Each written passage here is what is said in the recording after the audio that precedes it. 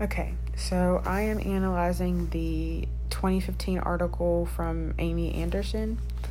Um, and she is pretty much at the beginning going over the um, intellectual ideas that were trying to understand visual arguments and concluding that some of them were at the time inadequate. Well, adequate then, but not adequate in this time period that we are in now.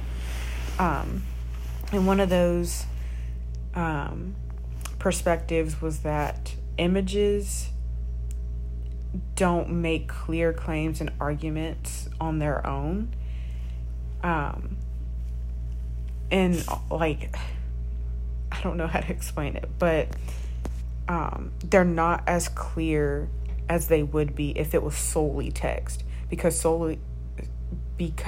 text solely explains to you what it is, what it means, the context that it was in. You don't get that from a picture, although pictures are worth 1,000 words. Pictures don't explain everything.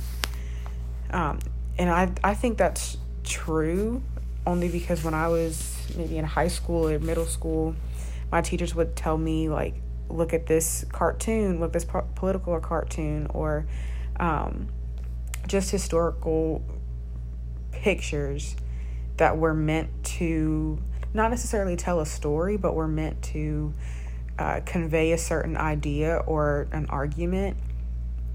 And there were so many interpretations that one singular interpretation was not enough to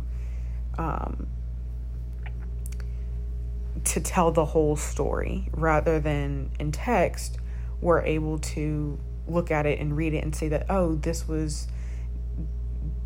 these words describe the picture of being in the context of the Holocaust or what have you. So, but the biggest thing that stood out to me in this whole text was basically the beginning.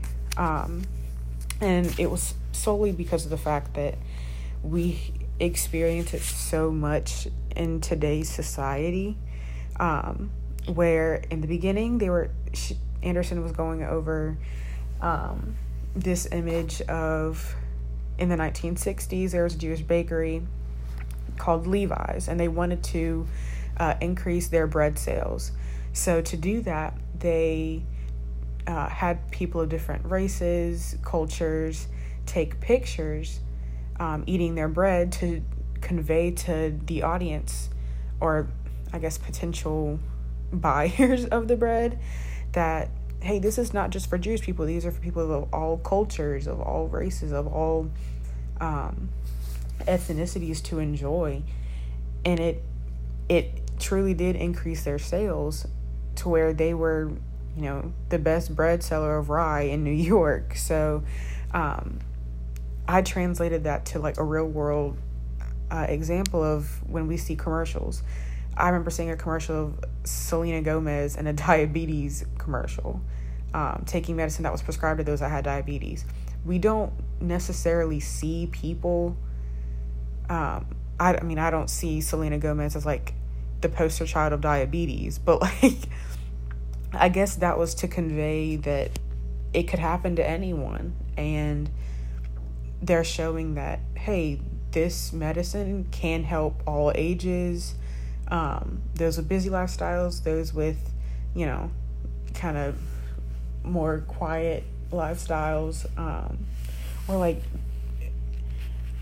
I guess, like when people play sports, there are players, athletes that are promoting Nike, Adidas, and things like that because they're trying to advertise the qualities of whatever they're promoting. So I thought that was the most interesting thing of this article, was just I could envision it because it was a real life experience.